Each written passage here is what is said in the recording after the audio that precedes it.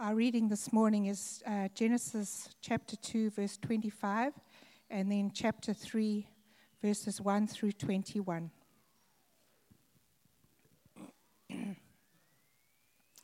The man and his wife were both naked, and they felt no shame. Now the serpent was more crafty than any of the wild animals the Lord God had made. He said to the woman, "Did God really say, 'You must not eat from any tree in the garden'?" The woman said to the serpent, "We may eat fruit from the trees in the garden, but God did say, 'You must not eat fruit from the tree that is in the middle of the garden, and you must not touch it, or you will die.'" "You will not surely die," the serpent said to the woman, "for God knows that when you eat of it, your eyes will be opened, and you will be like God, knowing good and evil." When the woman saw that the fruit of the tree was good for food and pleasing to the eye, and also desirable for gaining wisdom, she took some and ate it. She also gave some to her husband who was with her, and he ate it. Then the eyes of both of them were opened, and they realized that they were naked. So they sewed fig leaves together and made coverings for themselves.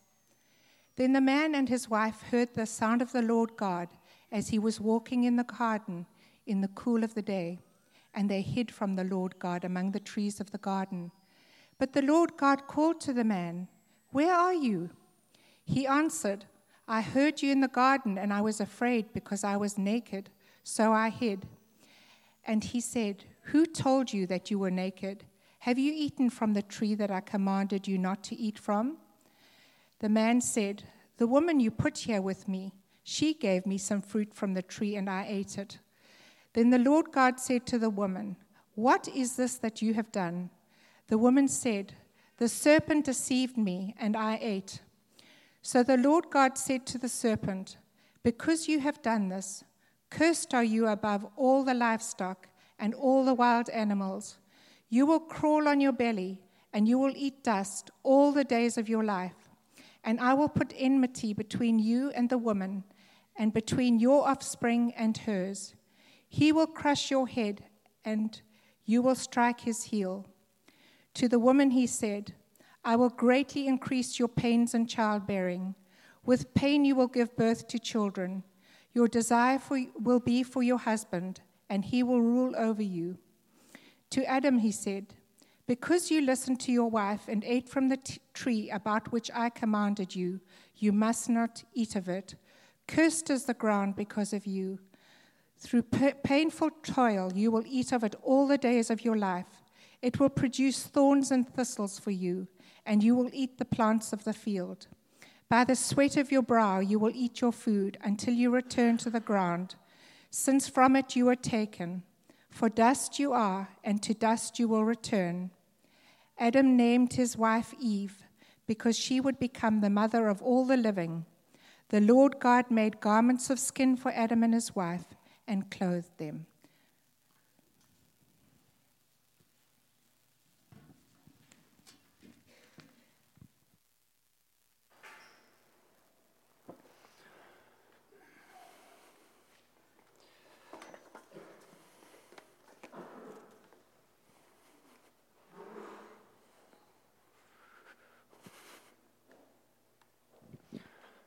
Thank you, Kathy, for reading for us. Just a reminder to you that we do hopefully have time at the end of the message to entertain a couple questions, if there are any. So keep that in mind as you're listening, and perhaps there are questions that may come to mind that we can address. We're parked right now here in Genesis chapter 3, and this is our second week in Genesis chapter 3 because this is one of the foundational texts for understanding not just all of Scripture, but I would argue understanding human history. In other words, what I would like to propose to you is that if you don't get what Genesis 3 is about, you will not actually be able to properly interpret human history. You won't understand where we are, where we've been, and where we're going. Because what this passage does is it lays down for us not just what's wrong with the world, but what's wrong with us. And as we looked at this passage together last week, we saw that the fundamental problem with the human race is that we have chosen in various ways to take ourselves out from underneath the loving authority of our Creator and have chosen to be our own authorities over our lives. And there have been tragic consequences that we have been dealing with ever since. And what we're going to do today is we're going to look at one major consequence of that sin of rebellion against God that says, I don't want to follow your way and live according to your way. I want to follow my way and live according to my ways.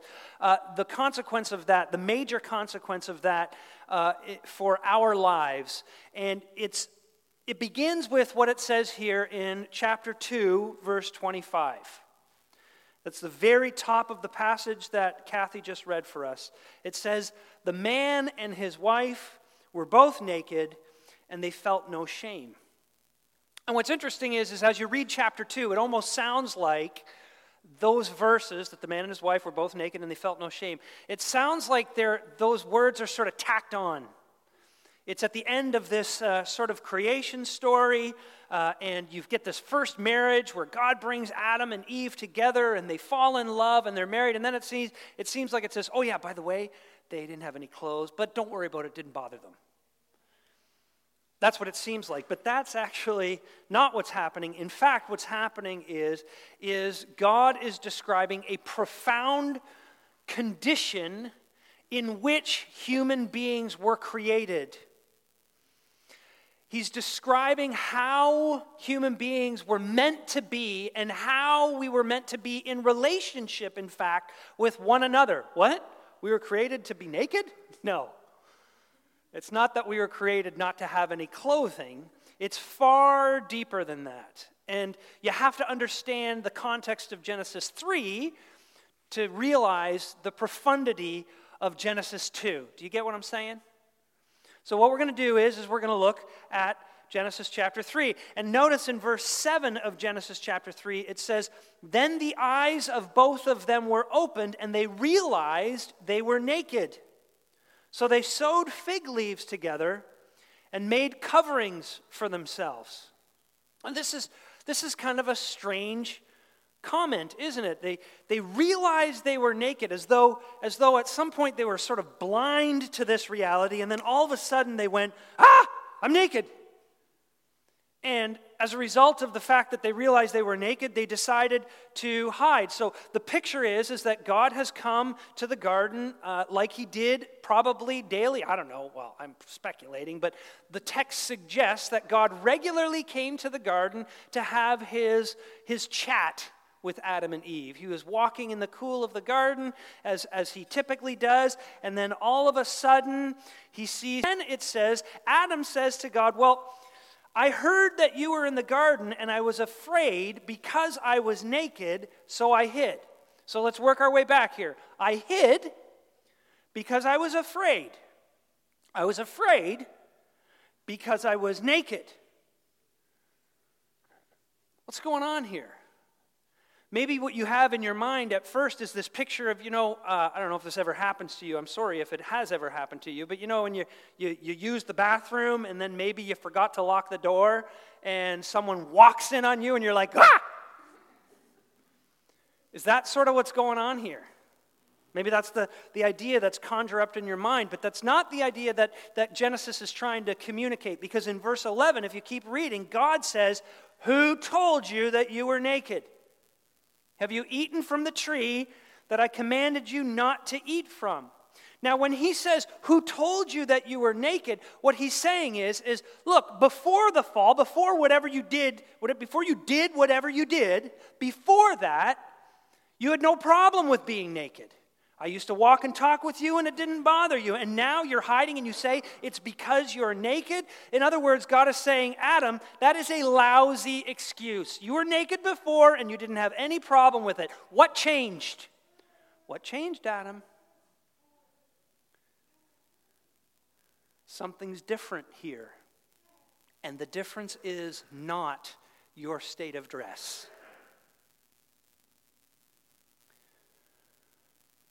Here's what's going on.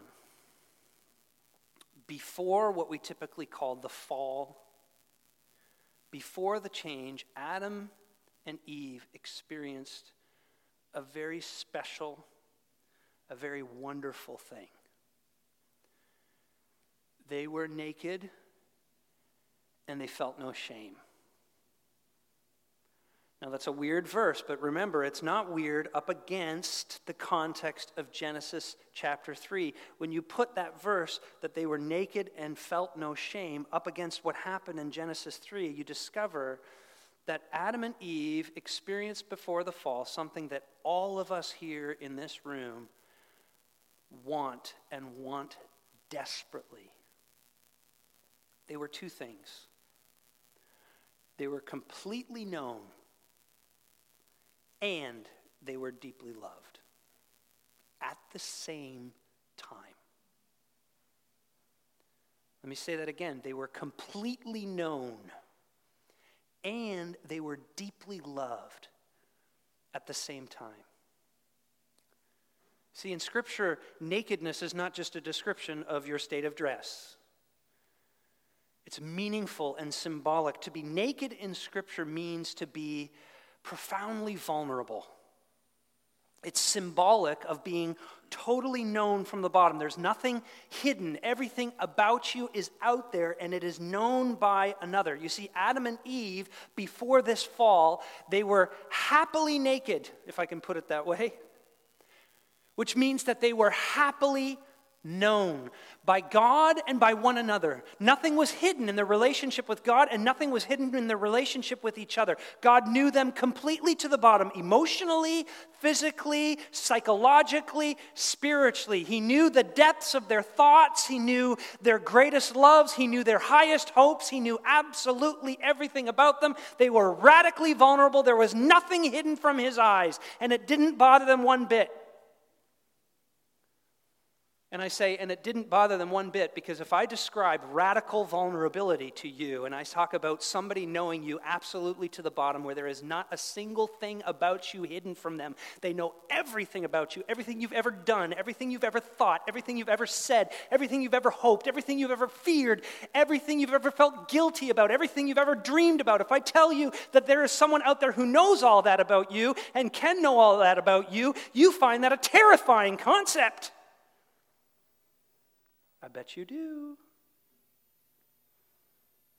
That's a nightmare, not a dream. To have somebody know me completely. But remember, it says not just that they were naked, it says that they were unashamed. So they're not just totally known, they're totally loved. Everybody else hear that too? I don't have... Who's playing a video game in here? And are you winning? Okay, I'm just going to have to just keep talking over that, I guess. I don't know what that is. Okay, they were not just totally known, they were totally loved and accepted because they felt no shame. You see, because they didn't have shame... let me put this way. The reason they didn't have shame was because they didn't have guilt. And the reason they didn't have guilt was because they had not sinned. They were totally what the Bible calls righteous in God's sight. When God looked at them, he saw that they had nothing to hide. And it was true. They had nothing to hide. See, when you have nothing to hide, when you don't have guilt, you won't have shame. When you have nothing to hide, you're okay with being completely known. You have a totally clear conscience. You have no guilt. And before that fall, Adam and Eve, they had the security of a totally rock-solid, unwavering love of God. This was bliss, man. This is what every human heart longs for. To be known completely and to be loved completely at exactly the same time. This is what you want. And Adam and Eve actually had that, but they lost it because of the fall, and therefore they were guilty, and that guilt produces shame. It's hard to sometimes distinguish between guilt and shame, and one of the ways you can try to distinguish it at least is to say, guilt is a sense of feeling bad for what you've done, whereas shame is a sense of feeling bad for who you are. And very often those two things are closely linked. When you feel bad about the things you've done, you start to reflect on who you are, because you think to yourself, how in the world could a person like me do the things like that? And you discover that you are ashamed, not just of the things that you've done, but the things that you are. And Adam and Eve felt that way about themselves. Because of their guilt, they felt a tremendous amount of shame. And so they hid. They dove for cover. And every human being since then has been doing the same thing. Because you know what? Deep down in our hearts, we believe that you can't have both anymore.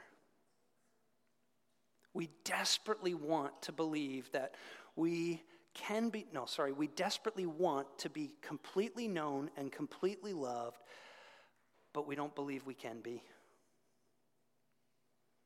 And now it's become this impossible dream, in your wistful moments. Even those of you who are in great relationships with a spouse that you have known for decades perhaps, and nobody knows you like that person, there are still times where you think to yourself, oh, if my husband or if my wife knew how radically insecure I really am, I wonder what they'd think. See, the Bible says that the heart is deceitful above all things and beyond cure. Who can understand it? In other words, the Bible says that you are so complicated, you are so messed up, you are so conflicted, even deep down inside yourself, that you don't even make sense to you. Have you ever done something, said something, thought something, and went, where on earth did that come from? And what you want to do is you want to explain it away as, that's not me. That was the burrito. When in reality, you just had a glimpse of what's really deep down there. It's in the basement of your being. Some of us live in old houses, We don't like to go in the basement. So what do? We open the door, we flick on the right light, and we rattle lots of things, and we stomp down the stairs, and then we're okay with having a look in the basement because all the ugly stuff has scurried away.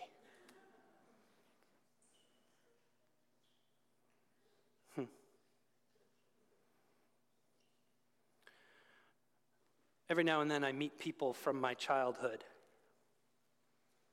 and I hate it when I hear them say, oh, I remember you. And my mind starts racing. Why? There's a lot of things from my childhood I am not very proud of, and so I carry around guilt and shame over that. There's a story that Arthur Conan Doyle apparently at one point, as a prank, he wrote a telegram to a few of his friends, and all the telegram said was, all is discovered, flee at once. Some of them left town immediately. Look, there's stuff in you that you don't want anybody to know. Because if they knew, they would be repulsed. And you know that's true because you know people are like you. You know you're judgy. You know that about yourself.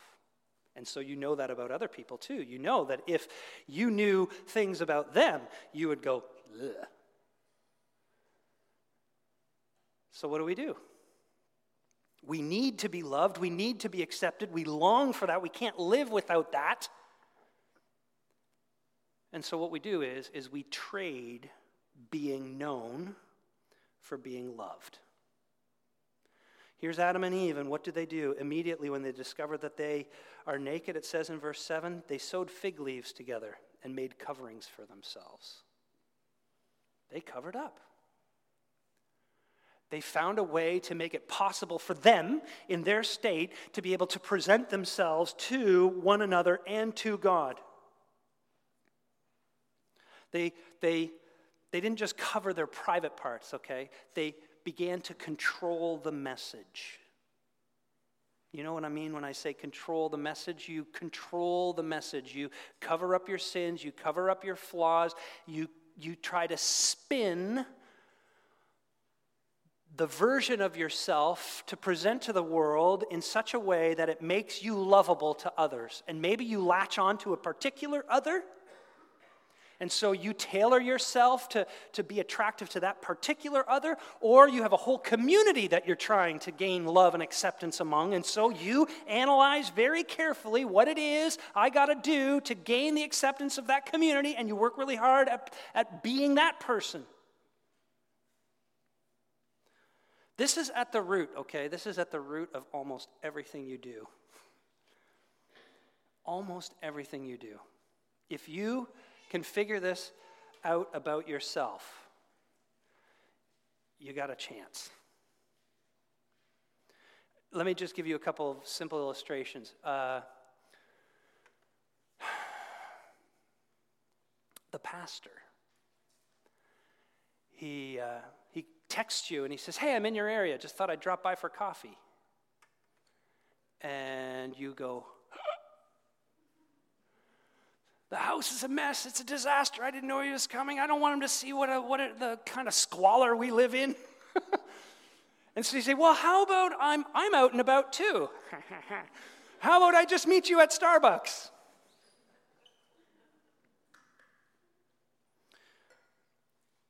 Let me give you one word. Spanx. Some of you know what that is. And you're literally covering up in order to present a certain self to the world so that you can be accepted by the person or the community or the ideal that you have set before you. Think about what drives you.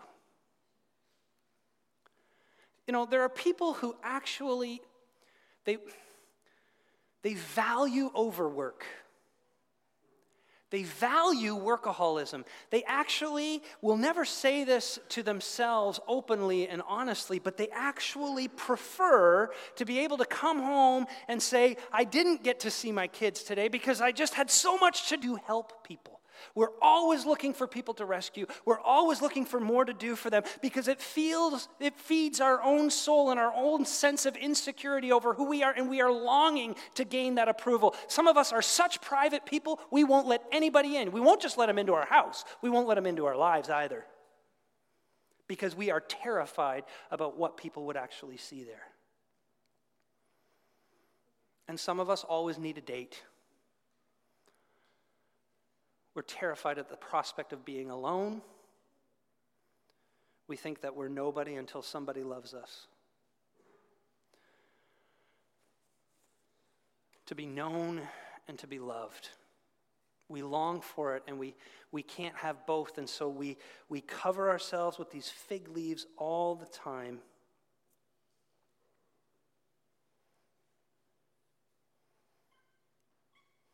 The deepest longing of our heart has become the deepest fear. And you know, if you could accomplish that, you know deep down in your soul, you know instinctively that if you had that, you could handle anything. You know that if you were in a state of absolute security by someone who knew everything about you so that there was nothing about you that could ever surprise them or ever shock them or ever really repulse them so to the point where they said, "I have got to break fellowship and relationship with you." You know that if you had somebody who knew you that well and yet accepted you and loved you and cherished you beyond your wildest dreams, you know that if you actually had that, you could face pretty much anything. If your job went south, they'd still welcome you into their loving arms. If you committed a terrible moral failure, they would still delight in you and say, "I understand and I love you." If you didn't achieve that superb goal that you have set before yourself, they don't think any less of you. They have you and they hold you and they delight in you no matter what. Every one of us knows that if I had that one thing, I could face whatever life would throw at me, and yet we're absolutely terrified of having that one thing. And so we're stuck. And we're sewing together these fig leaves, and we're working really hard so that people will love us, and we can fill that sort of that always leaky cup that we seem to be. And it is such a grind. You know, I feel bad for these Instagram celebrities. Think of the pressure you must live under to produce more content all the time. To get the next set of likes or the shares, or whatever those things are called. We're stuck. Well, this nightmare doesn't have to be a nightmare. There has to be a way out of this, and Genesis 3 actually gives us a hint at the way out of this. You notice that God comes to the garden, and what does he do? He does something very interesting. He asks a lot of questions, hey? Adam, Eve, where are you? Adam, Eve, who told you that you were naked? Adam, Eve, what is this you have done? Now, this is God, remember, okay? The Bible presents God as an all-knowing, all-powerful being. He's walking along in the garden. Is he really like in the investigative stage of Law and Order or something like that? He's like a detective trying to uncover what just happened here. I will be like Columbo and figure this out. Obviously not. He's not asking the questions for his sake. He's asking the questions for Adam and Eve's sake. He's helping them process exactly what it is that happened to them because he is, the Bible says, the wonderful counselor. And so, yes, he's placed his gaze, his scrutinizing gaze on them, and he knows that they cannot stand his gaze. They can't stand up against his gaze because he is holy and he is pure and he is completely just. After laying down this curse and all seems lost and all seems like darkness and doom and gloom and Adam and Eve are despairing, verse 21 says something so strange. The Lord made garments of skin for Adam and his wife and clothed them.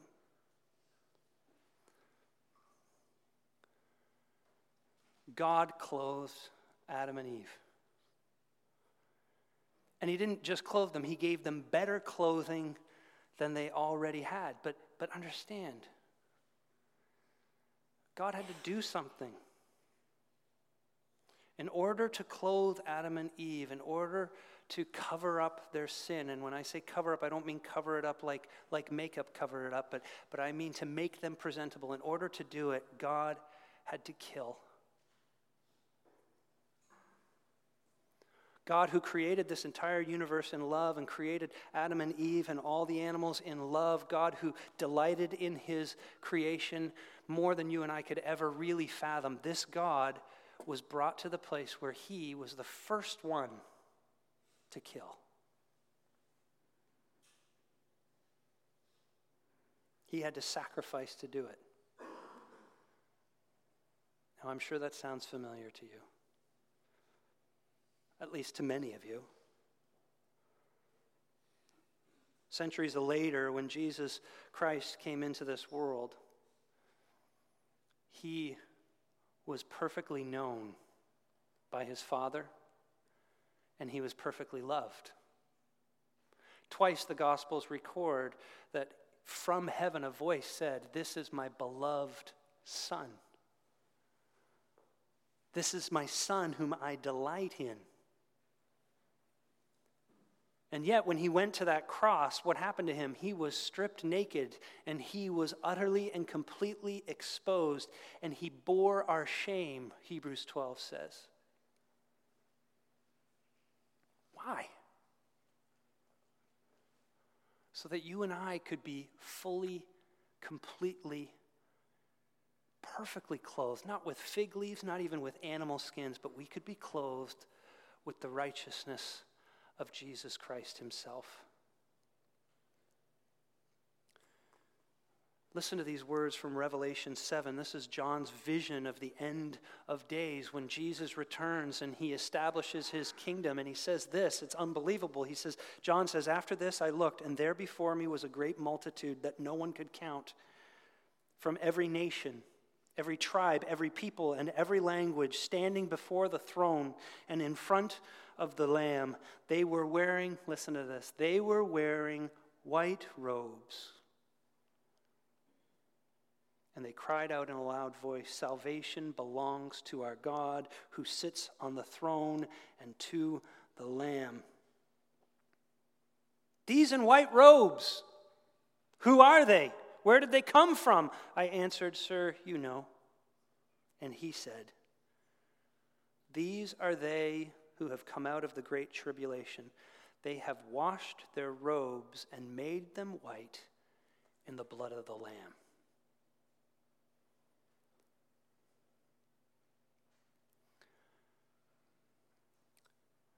There's a theologian by the name of J.I. Packer, and he wrote something in a book called Knowing God. It's a phenomenal book. He wrote this years ago, and it has been with me a long time. He says, "There is unspeakable comfort in knowing that God is constantly taking knowledge of you in love and watching over you for your good." Listen to this. "There is tremendous relief in knowing that his love for you is utterly realistic, based at every point on prior knowledge of the worst about you, so that no discovery about you can disillusion him in the way that you are so often disillusioned with yourself. And no discovery can quench his determination to bless you." Friends, the thing that your heart so desperately wants to be completely known, completely accepted, is accomplished completely in Jesus Christ. Do you not know that when you sin and you are shocked by it and you are overwhelmed by it and you think, "How the heck could I do that?" You have not for one iota dislodged or upset or shaken the loving resolve of your Heavenly Father to shape you into his Son and to make you like his Son for his glory, because he already knows that about you.